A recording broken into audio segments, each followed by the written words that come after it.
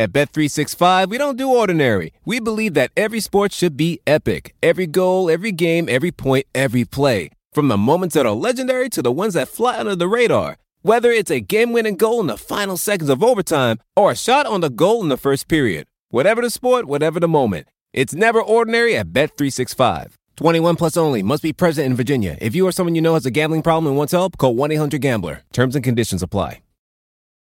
For the ones who work hard to ensure their crew can always go the extra mile, and the ones who get in early so everyone can go home on time, there's Grainger, offering professional-grade supplies backed by product experts so you can quickly and easily find what you need. Plus, you can count on access to a committed team ready to go the extra mile for you. Call, click Grainger.com, or just stop by. Grainger, for the ones who get it done. Special Monday edition of Hollinger and Duncan. John and I talked it over, and we figured this is a good time on a day off to record this week's pod, given that we're looking ahead to the conference finals right now. And also, I really wanted to talk to you after that last round of basketball. It was crazy. Shocking.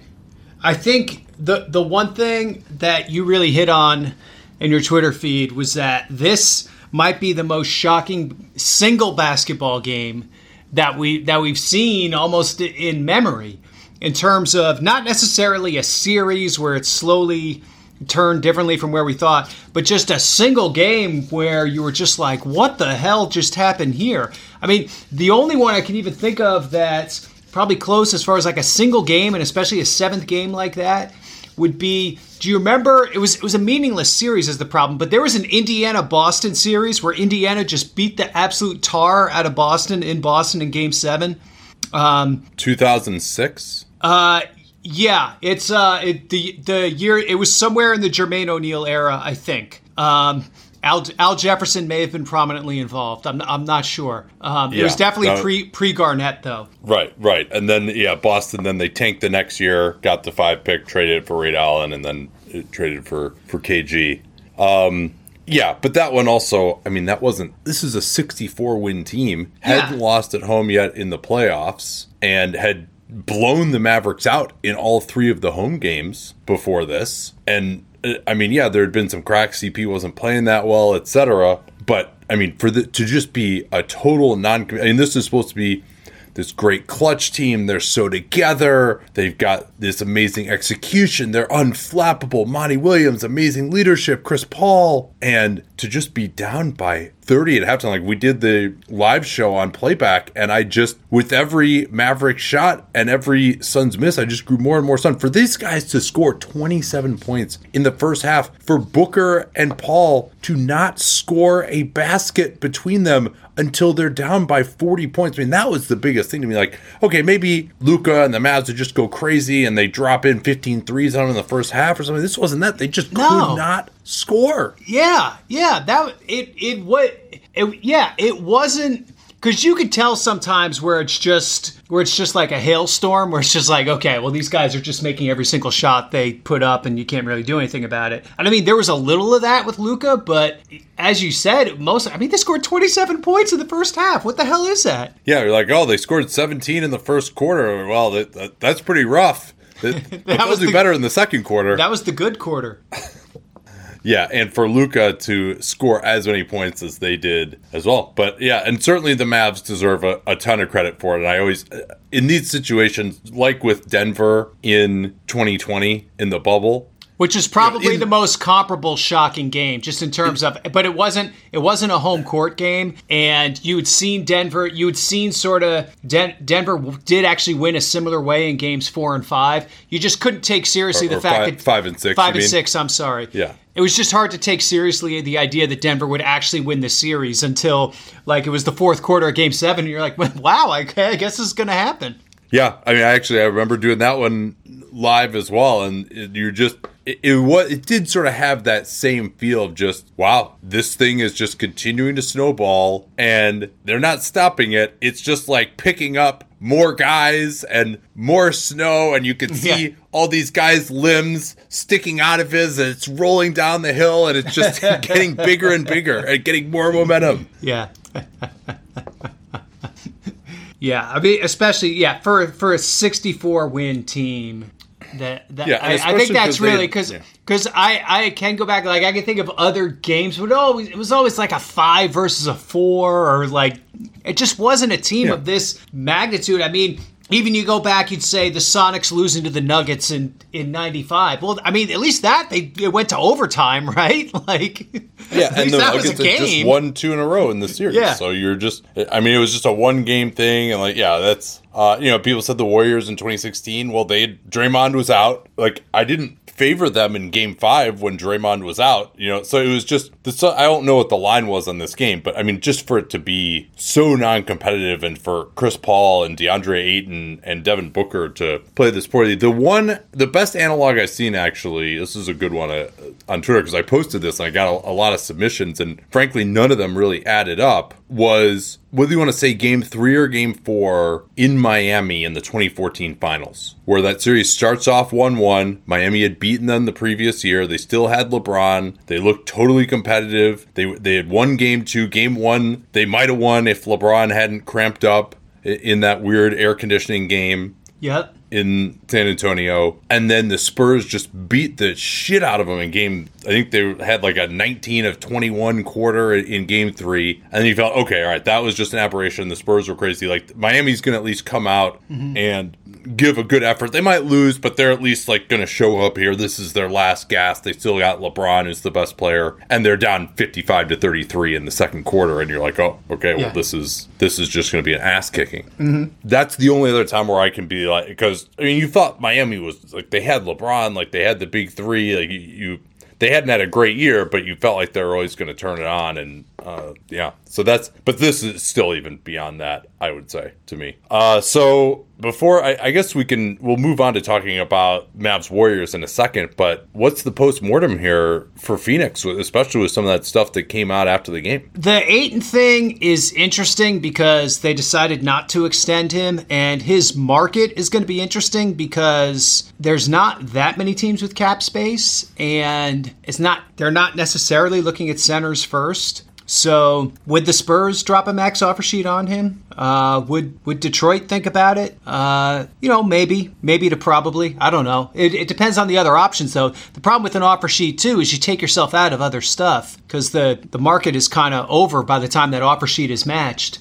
Given that free agent deals are done like June 15th and you have to wait till July 9th or 6th or whatever to find out if the other team matched. Yeah, so Woj said on TV today, the marketplace will have a max contract for DeAndre Ayton, which that surprised me to hear that. If I were another team, I wouldn't just offer a max contract in restricted free agency, because the Suns will match it if they have to in the end. I think like they can't let him get away for nothing, and they also were just reluctant to offer more years anyway, it seemed like, in the initial negotiations. Also, Woj, the previous tenor of his reporting on this issue has been very pro Ayton, and so I think that may somewhat be coloring his stance on things. And as you say, right, why tie up your cap space, especially if Phoenix does all these physical shenanigans, etc., for maybe 10 days or so? Free agency's over in like 2 days at this point. So, and I don't see what the trade is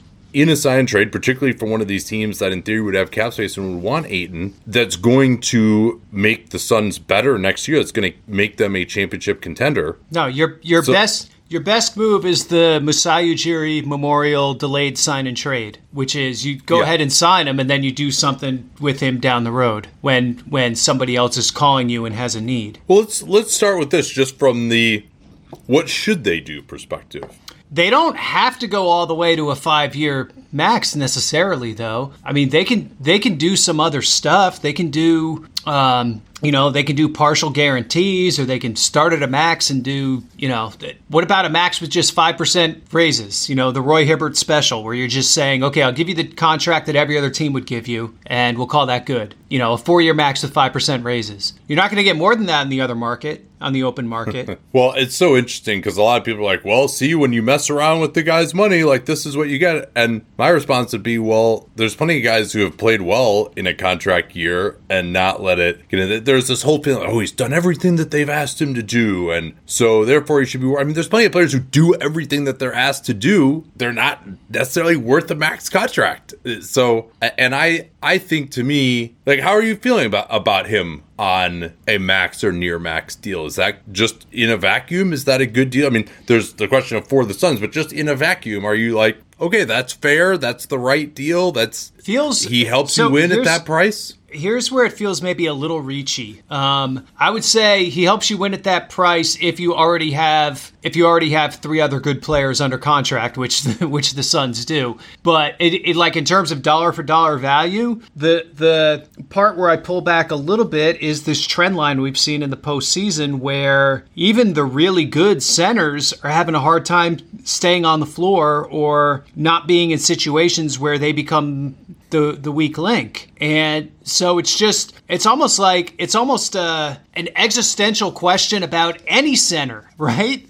Like, I mean, I get Joel Embiid changes things because he's just so freaking huge that you have to deal with him. But although even he has, that's true. Miami was fronting him, and they were giving him issues on defense too. That's true. And last year against Trae Young, I mean, you've got Ben Simmons guarding Trae Young and Embiid behind him, and it's just maybe you better be able to outscore him on the other end. To me, Jokic comes the closest there, but then we saw his issues in the Golden State series as well. But the fact is, there are only so many good players to go around in the NBA. Not every team is going to be competing for a championship, and to just get someone who's going to come in and hopefully score efficiently. He has a pretty good track record of improvement despite this regression in the last 5 games here, and he can in theory get better. And where else are you spending your money if you're some of these other teams? Like if he's overpaid by $5 million a year, okay, fine. But he also, does he? It's just the question of his mentality and like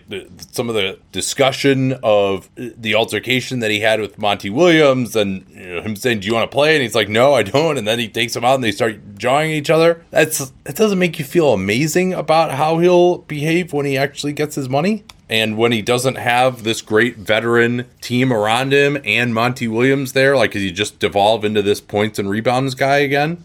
I don't know. But I also, it's really hard for me to say, and I've kind of been wrong on him throughout his career. I didn't think he would even be as good as he is right now. And his touch is really intriguing. So, but I think for some teams, it's a worthy gamble just because, if you're Detroit, like really, you're not competing for a championship anytime soon. So why not just spend your money on this? Anyone who's seen our YouTube videos knows that I don't wear formal stuff all the time. So when it's time to dress up rather than dress down, I highly recommend Indochino. They were the official outfitter of my wedding. I got my tux from there. All my groomsmen got their sport jackets from there as well. I felt really good about having them be the outfitter of my wedding because all of my groomsmen were going to get stuff that they could continue to wear that fit them perfectly. Because when you go somewhere else, you're not going to get something that's made for you. So why not measure yourself in 10 minutes or visit a showroom rather than feeling like you're wearing somebody else's suit that they tried and failed to tailor for you. And not only does Indochino have the suits that made them famous, but now they've got everything. Blazers, pants, women's wear, outerwear, designed and made for you. Hundreds of high quality fabrics to choose from. European wools, linen, cottons, tons of colors, tons of patterns. You can customize things like the lapel, the vents, the pockets, and you'll get a piece that is personalized for you in fit and style. So level up your game with Indochino. Go to Indochino.com and use the code PER. Easy to remember because John invented it. Use PER to get 10% off any purchase of $399 or more. That's 10% off at Indochino, Indochino, Indochino.com. And don't forget that PER code to let them know you came from us. I tend to agree on the Detroit thing, especially when your alternative is to like pay Jalen Brunson, who is so much older. Yeah. Well, and quickly, sorry, just to clarify, I'm not advocating that Detroit make him an offer sheet because I think the Suns will just match it, so there's no point in doing it. But to just have him on that contract would be fine, I think. Would it be fine and also have to give up enough assets to convince the Suns not to match and to do a sign and trade with you? Then I think probably not. Like that contract, plus having to give stuff up to get him on that contract. Yeah, having to give up picks to get to just to have that contract. Yeah, that's a no-go for me as well. I do think I still feel like he can ramp up more offensively if he was on a team that was more committed to it. And I mean, maybe that's just the trend line of the game, but I guess I see so much kind of LaMarcus Aldridge in him where he can just turn around and hit face-up jump shots all day long. And sometimes I wonder why that isn't more of a staple for them. Yeah, I just don't know, because the ball goes in the basket when he shoots it, but he doesn't really have much in the way of moves or awareness, and he's a willing passer, but not really a great one. He'll throw it immediately to the weak side as soon as he gets the ball just to prove that he's throwing a pass, but it's not like incredibly incisive stuff. Like, he hasn't ever proven that he needs to be double teamed. He can't really face up, put the ball on the floor and drive, do stuff off the dribble, which I think you have to be able to do as a center, because otherwise they'll just front you in the post and zone you on the backside and you can't get him the ball in like a real playoff setting where everyone's prepared for you. Yeah. And then defensively, he really was not able to have the impact, I thought, other than a couple of games of the New Orleans series that he had last year, because the matchups were a little different. I agree. And it's weird with him on defense because he has some pretty good physical tools, but he kind of doesn't have the whole picture, and he can get, I think when he gets out of his preferred habitat, I think that's when some funky things can happen. And Dallas did a good job of getting him in some situations he's not used to. Yeah, everyone gave him credit, like, oh, he killed the 5 out by the Clippers last year. Like, well, did he really, or did Lou just go away from it too early? I thought he went away from it too early and played Zubats way too much in that series, and Ayton did kind of struggle against the 5 out, but they didn't go to it enough. But back to the Suns' perspective, I said, Danny and I recorded just talking about the free agent centers, and I thought where it would end up, and I did have the caveat that the way things end up in this series could change things, and maybe it will, was, if the max is, let's see here, the 5-year max for him would be 177 over 5 years, that maybe it ends up being 150 over 5 years, and that's what the deal ends up being, and maybe a slight non-guarantee on the end, something along those lines. So almost like Chris Paul's deal, just with another year at 30 or so, right? Yeah, I mean, I imagine it'll be in the 140 to 150 million guaranteed range over 5 years. But I just don't. I guess that's the next question I have for you, just overall. How much does this ass kicking change how you feel about this team going forward? If you're Phoenix, do you just dismiss it? Is it indicative of just larger issues and you're just never going to get there and you have to make some big changes? Do you run it back again? What's just your overall feeling going into the offseason if you're Phoenix management here? I think you have to feel a little bit like what you have right now is maybe not quite good enough, that you definitely have a team that can rack up regular season wins and get to the second round every year, or at least every year that as long as Chris Paul stays good. But that when you get to that highest levels, that some of the weaknesses come to the fore, that in terms of shot creation, they have guys who are pretty good, but they don't have that dude, right? Like Devin Booker is not quite he's not in Tatum's category, and he's certainly not in Luka's category, right? And that's no disrespect to him because he's an awesome player, right? Probably top 15 in the league, certainly. But when you get to this level, like, the bar is just so damn high. And so so if you don't have that, then what do you have to offset that? In the Suns' case, they have a really strong rotation, like 1 through 7, 1 through 8, and yet you still wonder if it's strong enough, if it could be better, if they need another guy in that 6'7" to 6'9" size class, if they need another guard they can trust to run the offense when Chris Paul is out of the game. The trade for Shamet and the extension, you would say, did not totally work out, right? So can we have this discussion of just which one was worse, Shamet or Grayson Allen? Wow. Yeah.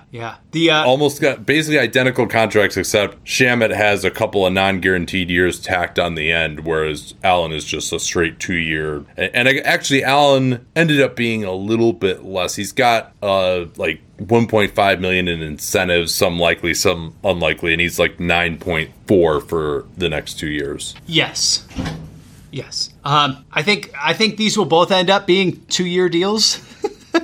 Is that fair to say?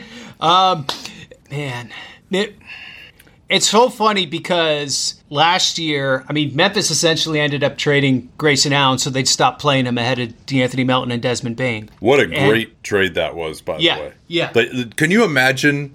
Grayson Allen probably would have started again for the Grizz this year if they had kept him. Yeah. He was so bad defensively in the playoffs last year. And all these Bucks, because I snarkily tweeted, both with respect to Shamet and Allen when they signed him, oh, yeah, great idea on a championship contender to give a fourth guard $10 million a year. And, of course, halfway through the season, all the Bucks fans are like, see, you idiot, like, he's starting for us, blah, blah. And I'm like, oh, I'm sorry, I wasn't aware that the referendum on this signing was going to come in January, and that the fact that he's lighting up the Magic tonight means it was a good signing. Let's see what happens when they get into a real series. Oh, he lit up the Bulls. Okay, guys, calm down here. Let's see what happens when they have to play against a real team.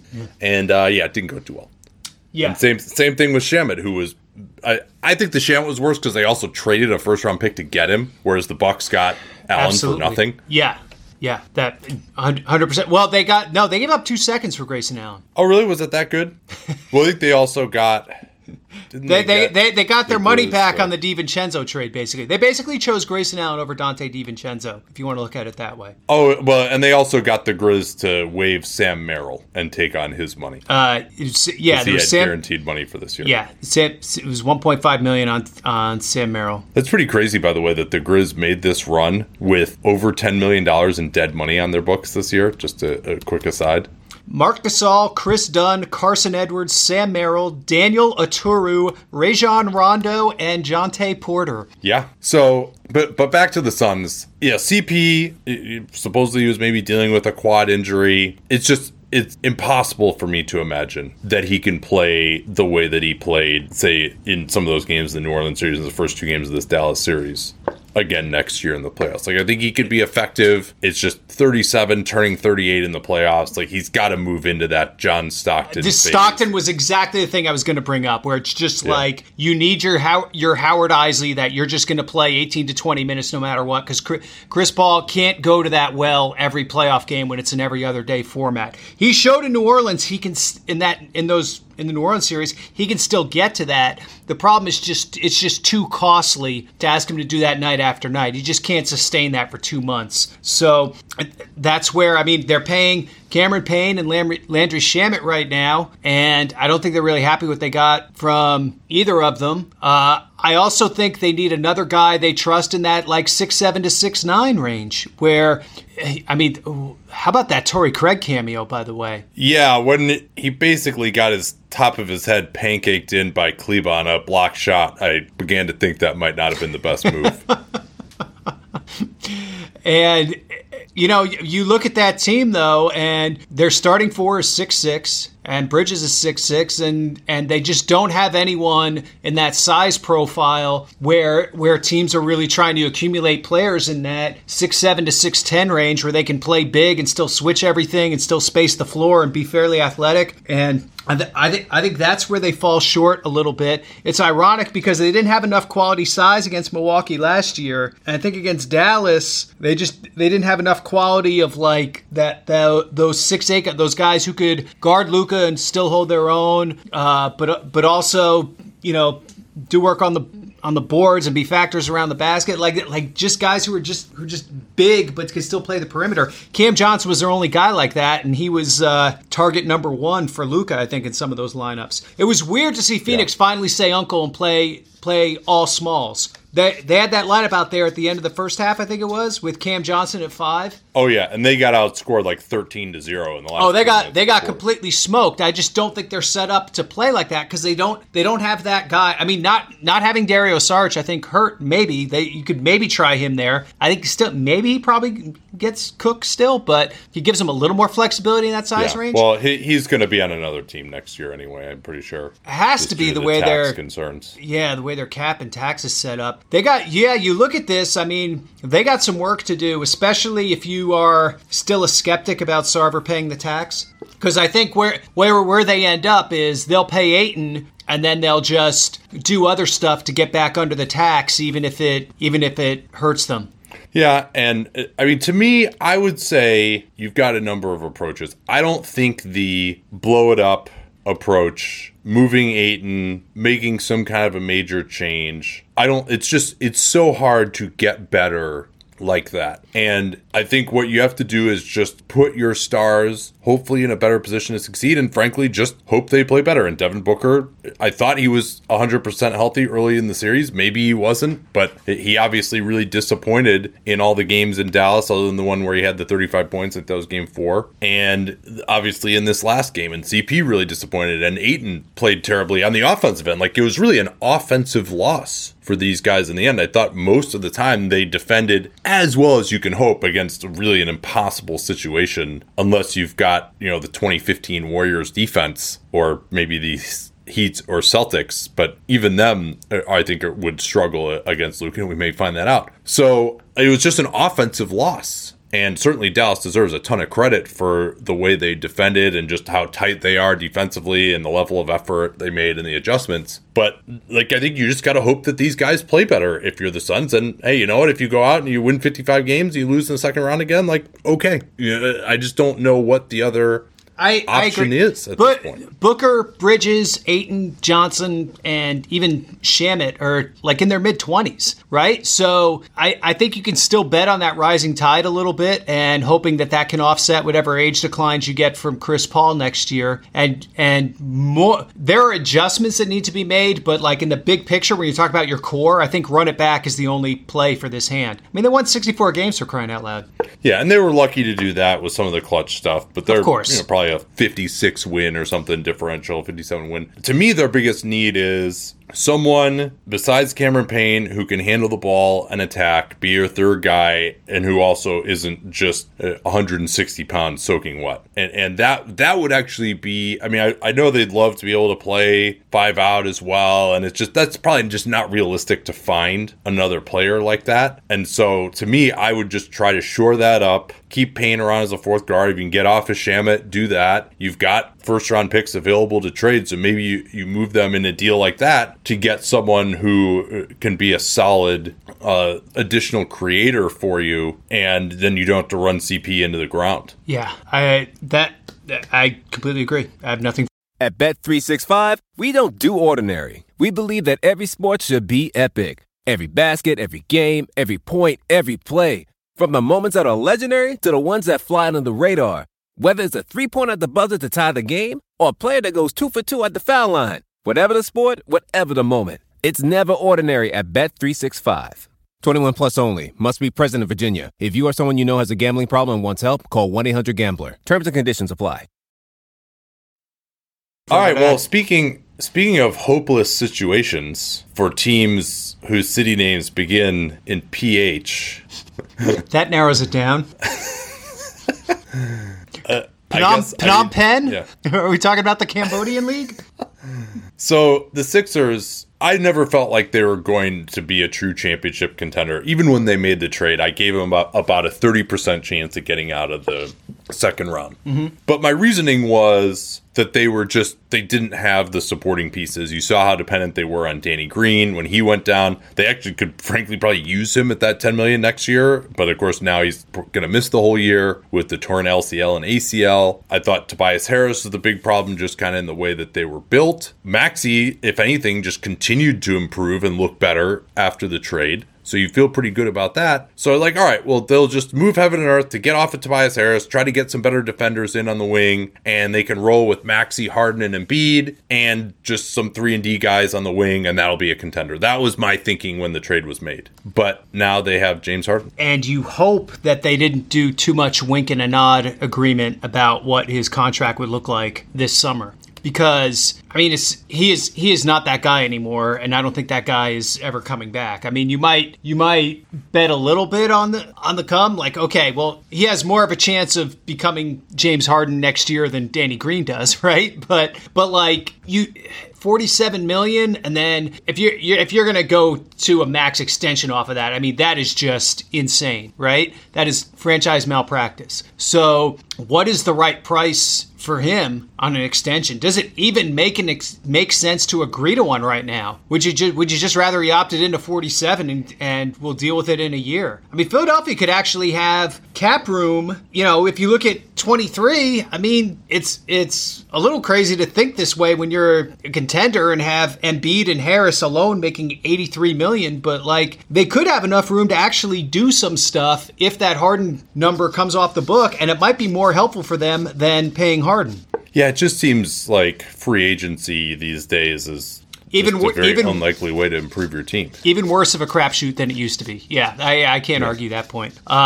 But I think Harden also retains a lot more trade value on an expiring. If something else should come up, then certainly once you extend him, that thing is yours, right? It's like you break it, you buy it almost. Well, so let me ask you this, John. What's a fair, let's say James Harden opts out of his deal. What is a fair contract for him?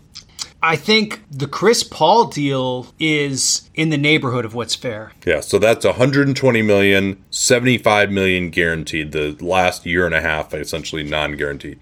I think having those out years non-guaranteed or partial guaranteed are pretty important. Just in terms of incentivizing him to, value the back end of his career and do some of the things he needs to do to stay in shape, because from all indications, that hasn't been a focus of his, let's say.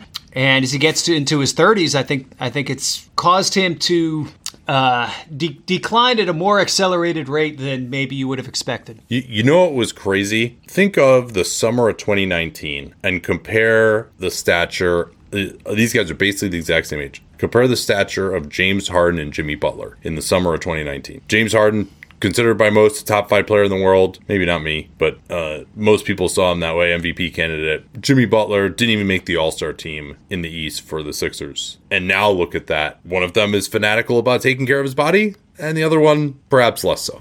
And the Sixers obviously could have re-signed Jimmy Butler. I mean, how about these revenge tours, by the way, in this second round? Luka against the Suns, who should have picked him number 1 overall in 2018. Yeah. And then Butler, Tobias Harris over me? Yeah. It was just... you left out Chris Paul going 14 for 14 against New Orleans. Yeah, although I don't think he has anything against New Orleans. Yeah, that's true. There wasn't like the same... Yeah, he wanted to leave them. Vengeance factor. Yeah, it was... Yeah, okay, that's fair. So, but anyway, back to Harden, I would say 120 million guaranteed, because just when you think about it, like, yeah, that's going to overpay him, but similar players to him, that's about what you expect, right? Maybe it'd be worth the $30 million the first couple of years, and then you kind of take the bullet on the back end, bite the bullet on the back end, because that's just what you have to do in pretty much any free agent contract. You just end up overpaying on the back end of the contract. Now, so I think $75 million guaranteed would be a little bit too harsh. But that $120 million is far less than $250 million, and that's like the fascinating thing about it is, like, surely there must have been some sort of a discussion of what his next contract would be, or even something as nebulous as like, yeah, we'll take care of you according to your expectations, or something along those lines. And just how do you back out of that now if you're Daryl? Yeah. I mean, let me ask you that from a front office perspective. Not that you ever would have discussed any type of a contract ahead of time. Oh, no, of course not. I've only heard stories about other people doing it. Yeah. But I mean, let's say you were one of those rogues, how would you feel about, would you feel comfortable being like, oh, well, when we said that, we meant, just $30 million a year, not 50, James. I don't know where you got this $50 million idea. Or would you just be like, fuck, Like, our name is going to be mud if we don't follow through here. We know it's a terrible idea. Circumstances have changed, but so what? We just have to do it. If you gave the agent your word on a deal with a number, that is a hard thing to back out of, because all these deals are done on trust and you work with these people over and over again. So if you were ever gonna back out of a deal like that, it's probably more worthwhile to do it over, at least over $250 million, and not like on a minimum guy, right? Yes. Yes. So like this would be the one where it might still be worth it, because you're just like, okay, I can screw the franchise for the next half decade, or I can piss off this agent and have them never send any players to us ever again.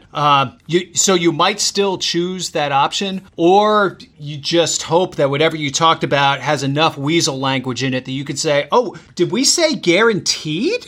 Or that there's some kind of out based on his, how this all went after he got to Philadelphia. Yeah. I mean, regardless of whether you can weasel out of it, like, it's not a contract. You're still going to piss the guy off if you gave him the impression it was going to happen. Oh, absolutely. Yeah.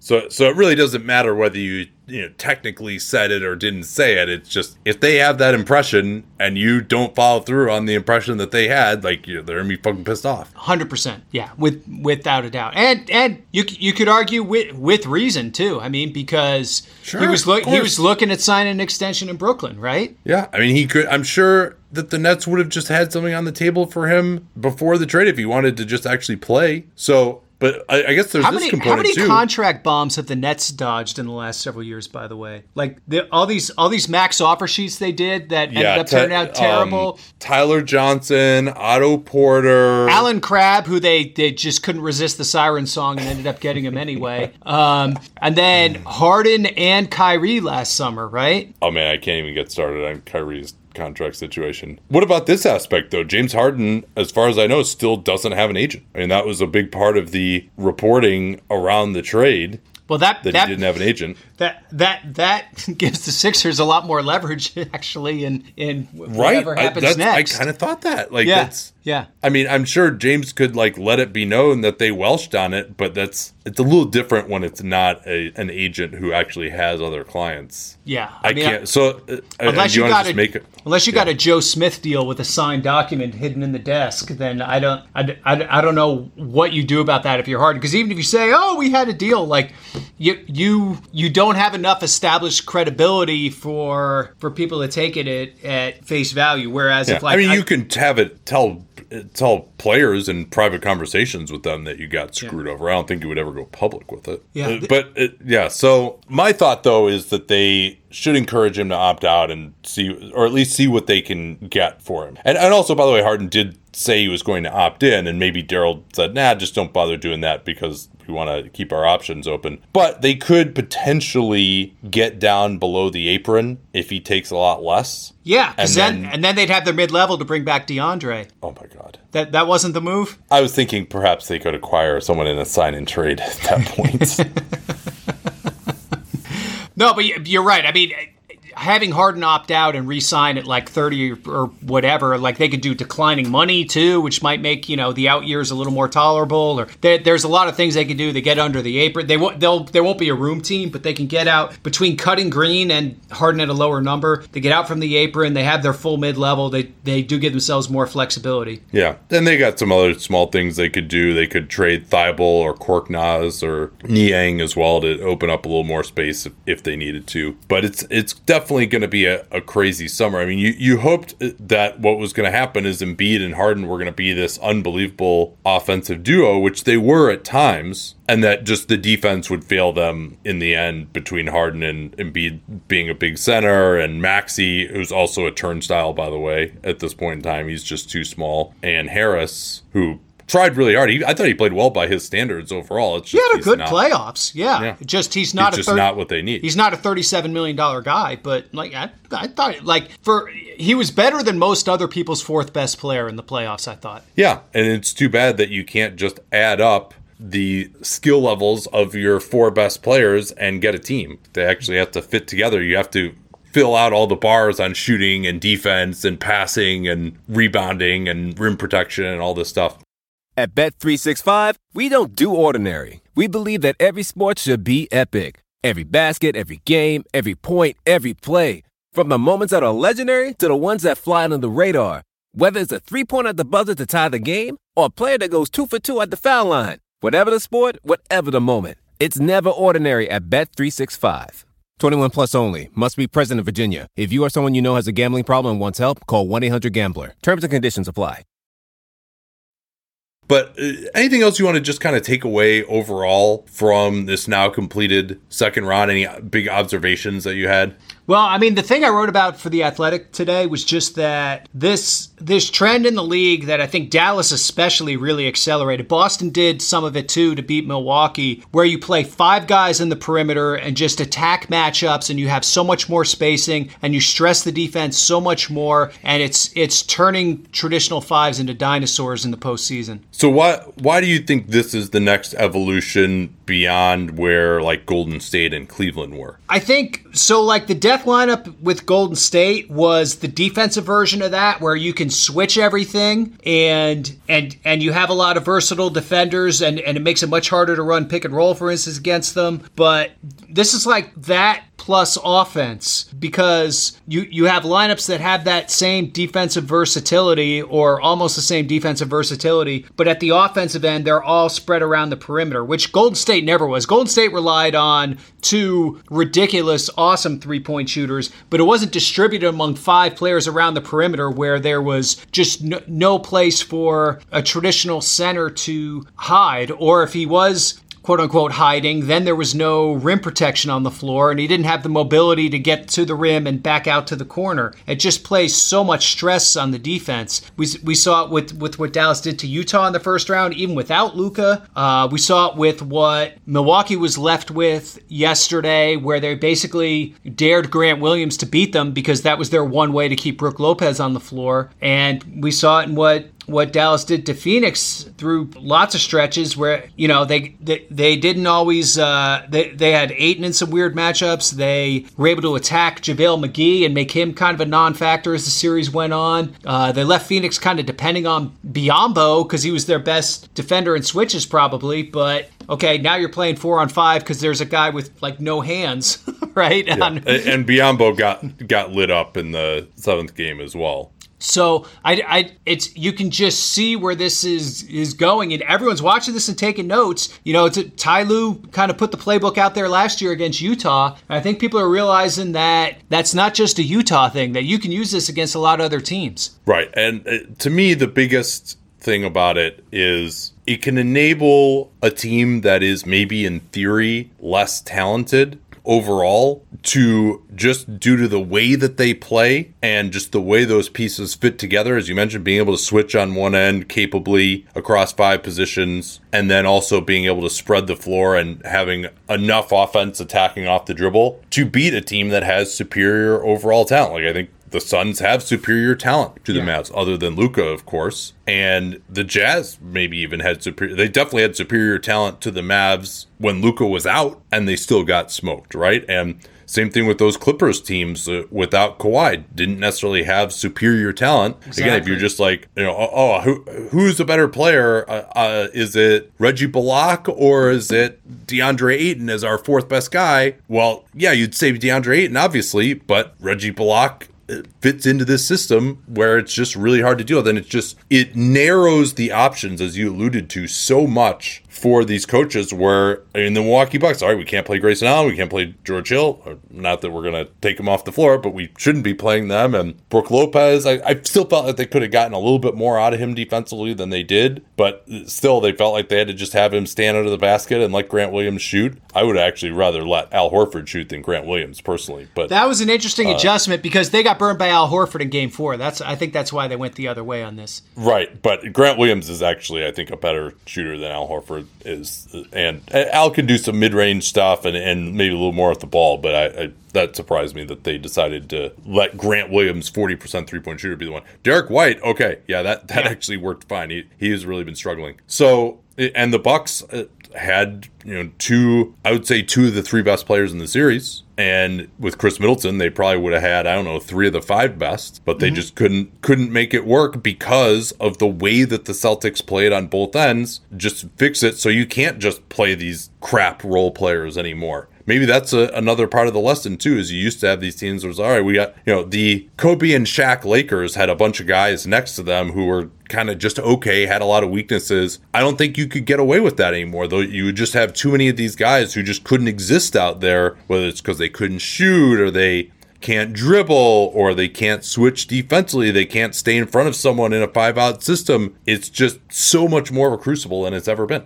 Totally. We are evolving. It's still a superstar-driven league, but it's more of a weakest link league than it used to be. Yeah, you just can't be starting Matt Maloney as the 97 Houston Rockets anymore. You can't have that level of guys out there. What do you think happens in this next round? So I think Boston, Miami will be exceptionally ugly. Both teams are so good defensively, and they both have stretches where they shoot the ball well from the perimeter, but it's not this torrid blazing thing either. Like it kind of comes and goes for them a little bit. I think it's going to be Boston in 6. I think we could get some winning scores in the 80s in this series. Wow. That would be pretty incredible. You don't think it would go that defensive? I mean, that would be tough. That would be like below a 90 offensive rating. Well, it would. I guess it would have to. It would have to be ugly and slow, probably, right? So yeah, it would be more likely if Lowry didn't play much because he jacks up Miami's pace so much when he plays. Usually, I haven't thought that much about this series yet. I'm going to do our preview with Danny. I think my pick is going to be actually Boston in 7. Okay. Which is weird, I know, for the road team, but I just feel like it's going to be that close. It's more of a symbolic pick of just this series is. I think it's going to be closer than people think. I think the Heat are just, like, their defense is just so good. I think Boston's going to have more trouble scoring in this round than they did in the last round. You know who's a low-key player of interest in this series is Victor Oladipo, because Miami basically brought him out of the freezer right at the end of the regular season, brought him in the Atlanta series, basically gave him all of Duncan Robinson's minutes, and he's even really cut into Tyler Hero's. And now I think he's going to be a major part of their plan to stop Tatum and Brown, where because they know Boston's going to probably try to attack Hero. They know if Robinson gets on the court, they're definitely attacking him, right? And so I think there's going to be a lot of Oladipo minutes, and they're going to ask him to play an important defensive role. And the question is, what is he going to be on offense? Is he going to make perimeter shots? Is he going to force a bunch of early clock twos? Or is he going to be more of a positive factor at that end? Yeah, I do like his speed. That's something that the Bucks really were missing, was just someone who can get on top of the rim quickly. I think particularly we'll probably see Miami go pretty quickly to PJ Tucker as the backup center because they're just not going to be able to score with Dedmon on the floor. It doesn't give them enough on defense. Yeah, I think that will be one of their adjustments. Like, they'll play Dedmon until they lose, but like after the first time they lose, we'll never see Dedmon again. So is Tucker going to guard Tatum? I guess they'll be doing a lot of switching, so maybe it's not going to matter. And that's probably that. We're assuming it's Butler, Lowry, Adebayo, Strus, and Tucker, right? That's probably how they start. I think Tucker starts on Tatum. And what do you think? Oh my God, Lowry versus Smart. How about that? How about the grifting that's going to go on in that matchup? Let's just hope they're both healthy. Yeah, because Smart has the foot thing now too. Yeah, and those two guys matched up in 2020. These two teams, amazing to think that they matched up in the conference finals 2 years ago. Completely different teams in the bubble, less than 2 years ago. Yeah. A year and a half ago in real time.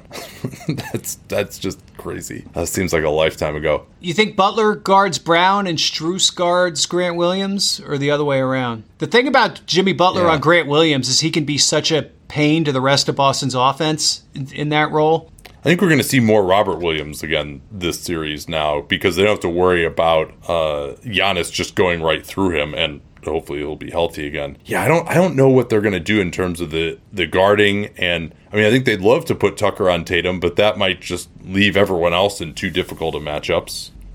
And to me, I think the biggest question of the whole series, though, is Butler going to be able to have a good series or not? Like, if he does it against this team, I will forever be done questioning whether Jimmy Butler can score against good teams. Like, he's had pretty easy matchups so far this year.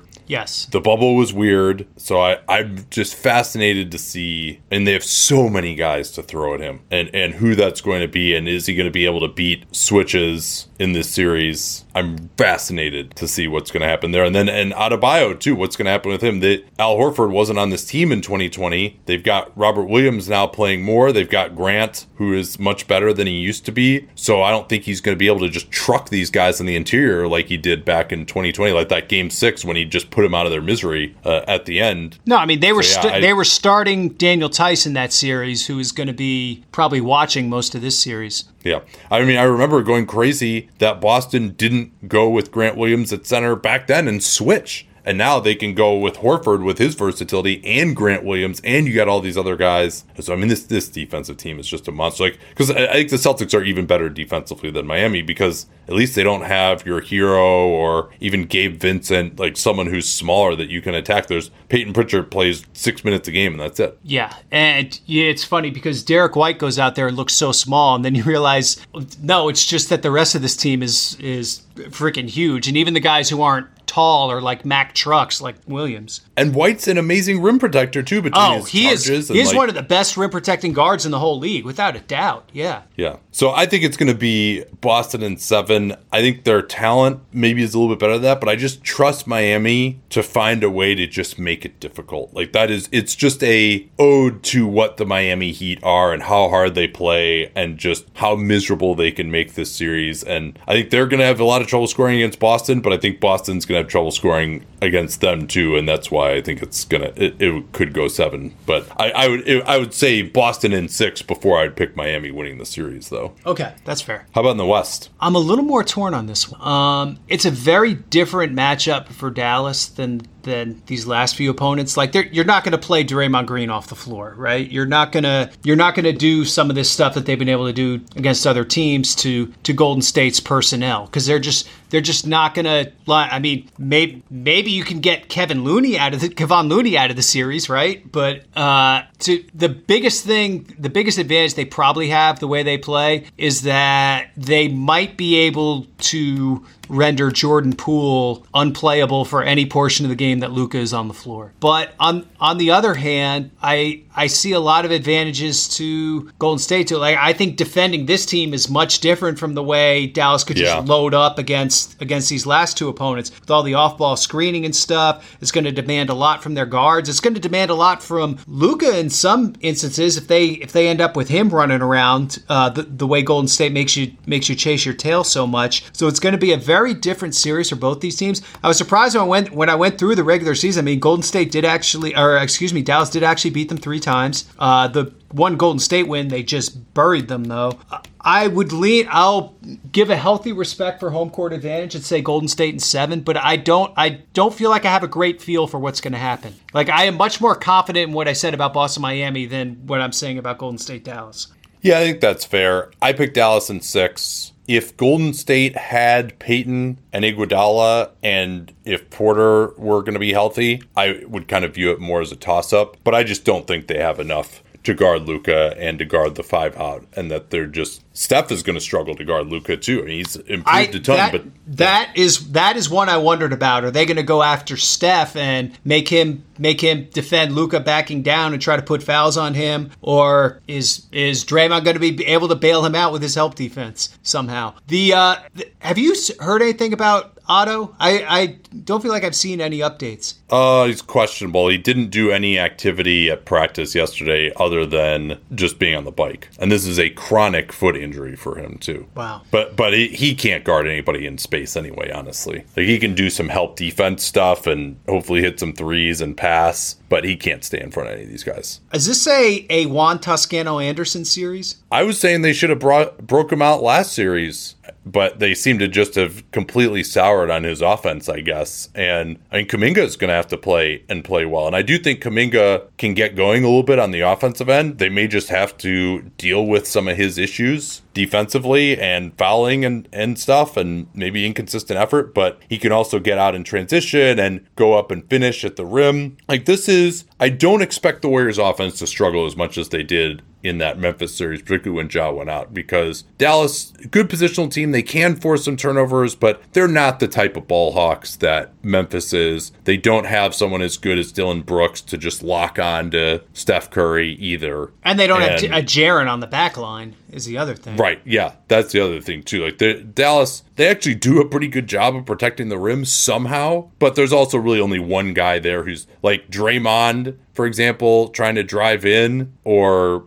Clay or Steph or Poole. If Kleba's not there and they can get him out on the perimeter with some of the screening action, then they should be able to drive to the basket. And the floor is just going to look so much more open, I think, than it did against Phoenix. But this Dallas defense is so good, John. Like, they really. So I have more faith in Dallas's defense to stop Golden State than the reverse. And if they had GP and they had the way Iguodala was playing early in the season, they had that, then I think it would be just a clash of the Titans. But Dallas just seems a little bit more locked in, fewer weak spots to attack than Golden State. And so I think Golden State's going to just have to outscore them, which maybe they can.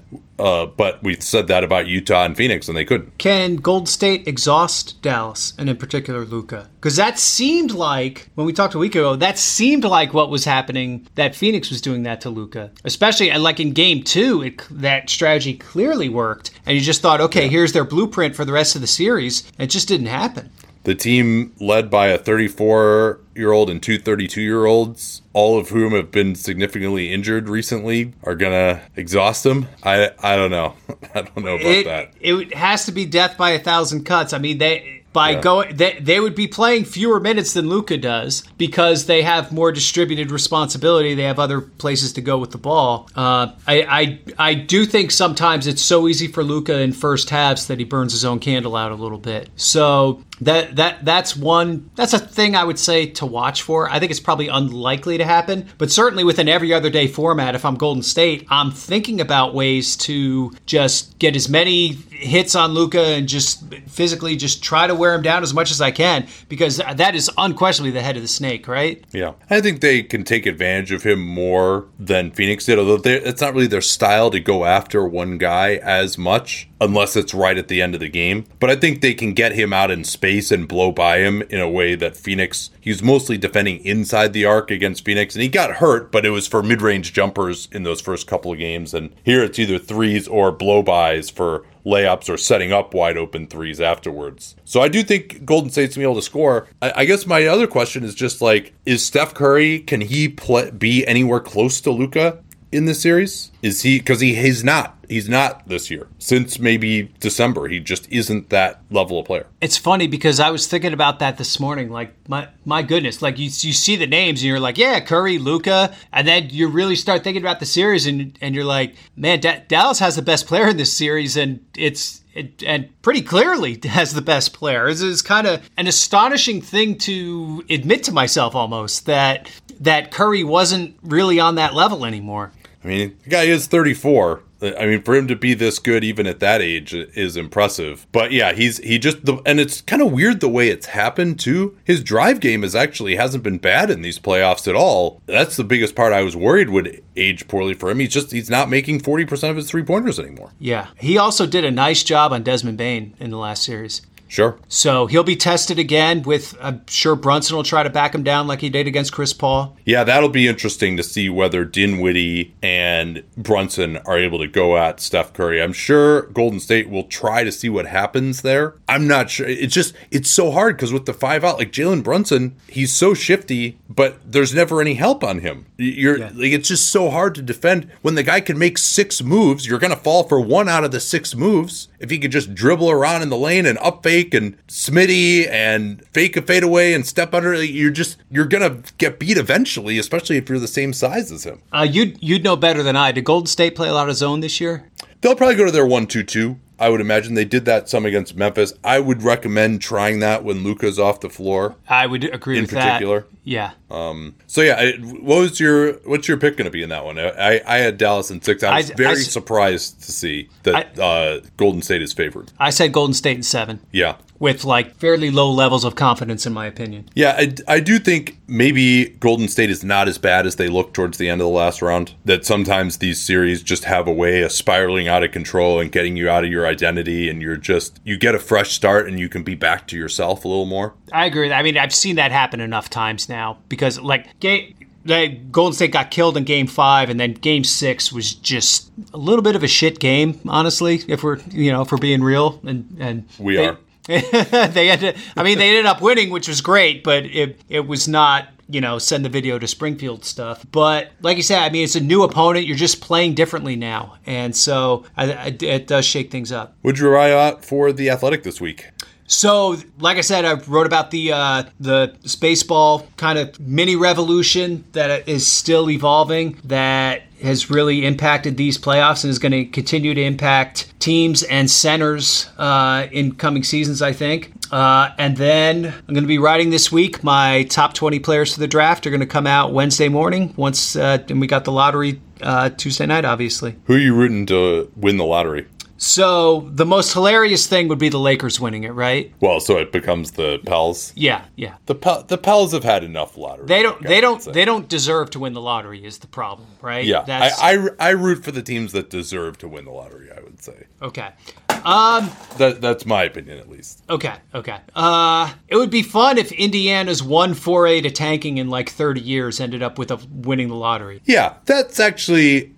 You make a great point there, right? That they've tried to compete for so long that maybe the lottery gods should smile on them. Do you have a rooting interest in the lottery? Normally I root for the better organizations, but I don't want Cade Cunningham to get stuck in purgatory. I think he can be unbelievable, and I would love to see him have a real running mate there. Yeah, that'd be nice. That'd be a nice team if they won the lottery. Yeah, you would think. Yeah, to either get a scorer on the wing or Holmgren, who could be really interesting, I think, with him as well. Because of his skill set, they have so many ways they can go in their team building, and obviously the lottery and who is available to them is going to affect that. You can go traditional point guard, you could go for more of a switching 5-out type of group, you could go with a traditional pick and roll center as well. So there's a lot of baskets you could put your eggs into because Cade can handle the ball. He could be the point guard, he could be the secondary guy, he can shoot off the ball, he's pretty good defensively, he could probably switch. So having that type of a guy as your star makes it a lot easier to build your team, just with whatever becomes available. Yeah, and it's why those 6'7" size lead ball handlers, I mean, they're just solid gold. All right, and we can get going here. I want to remind you as well, got a great response here on playback for Danny and my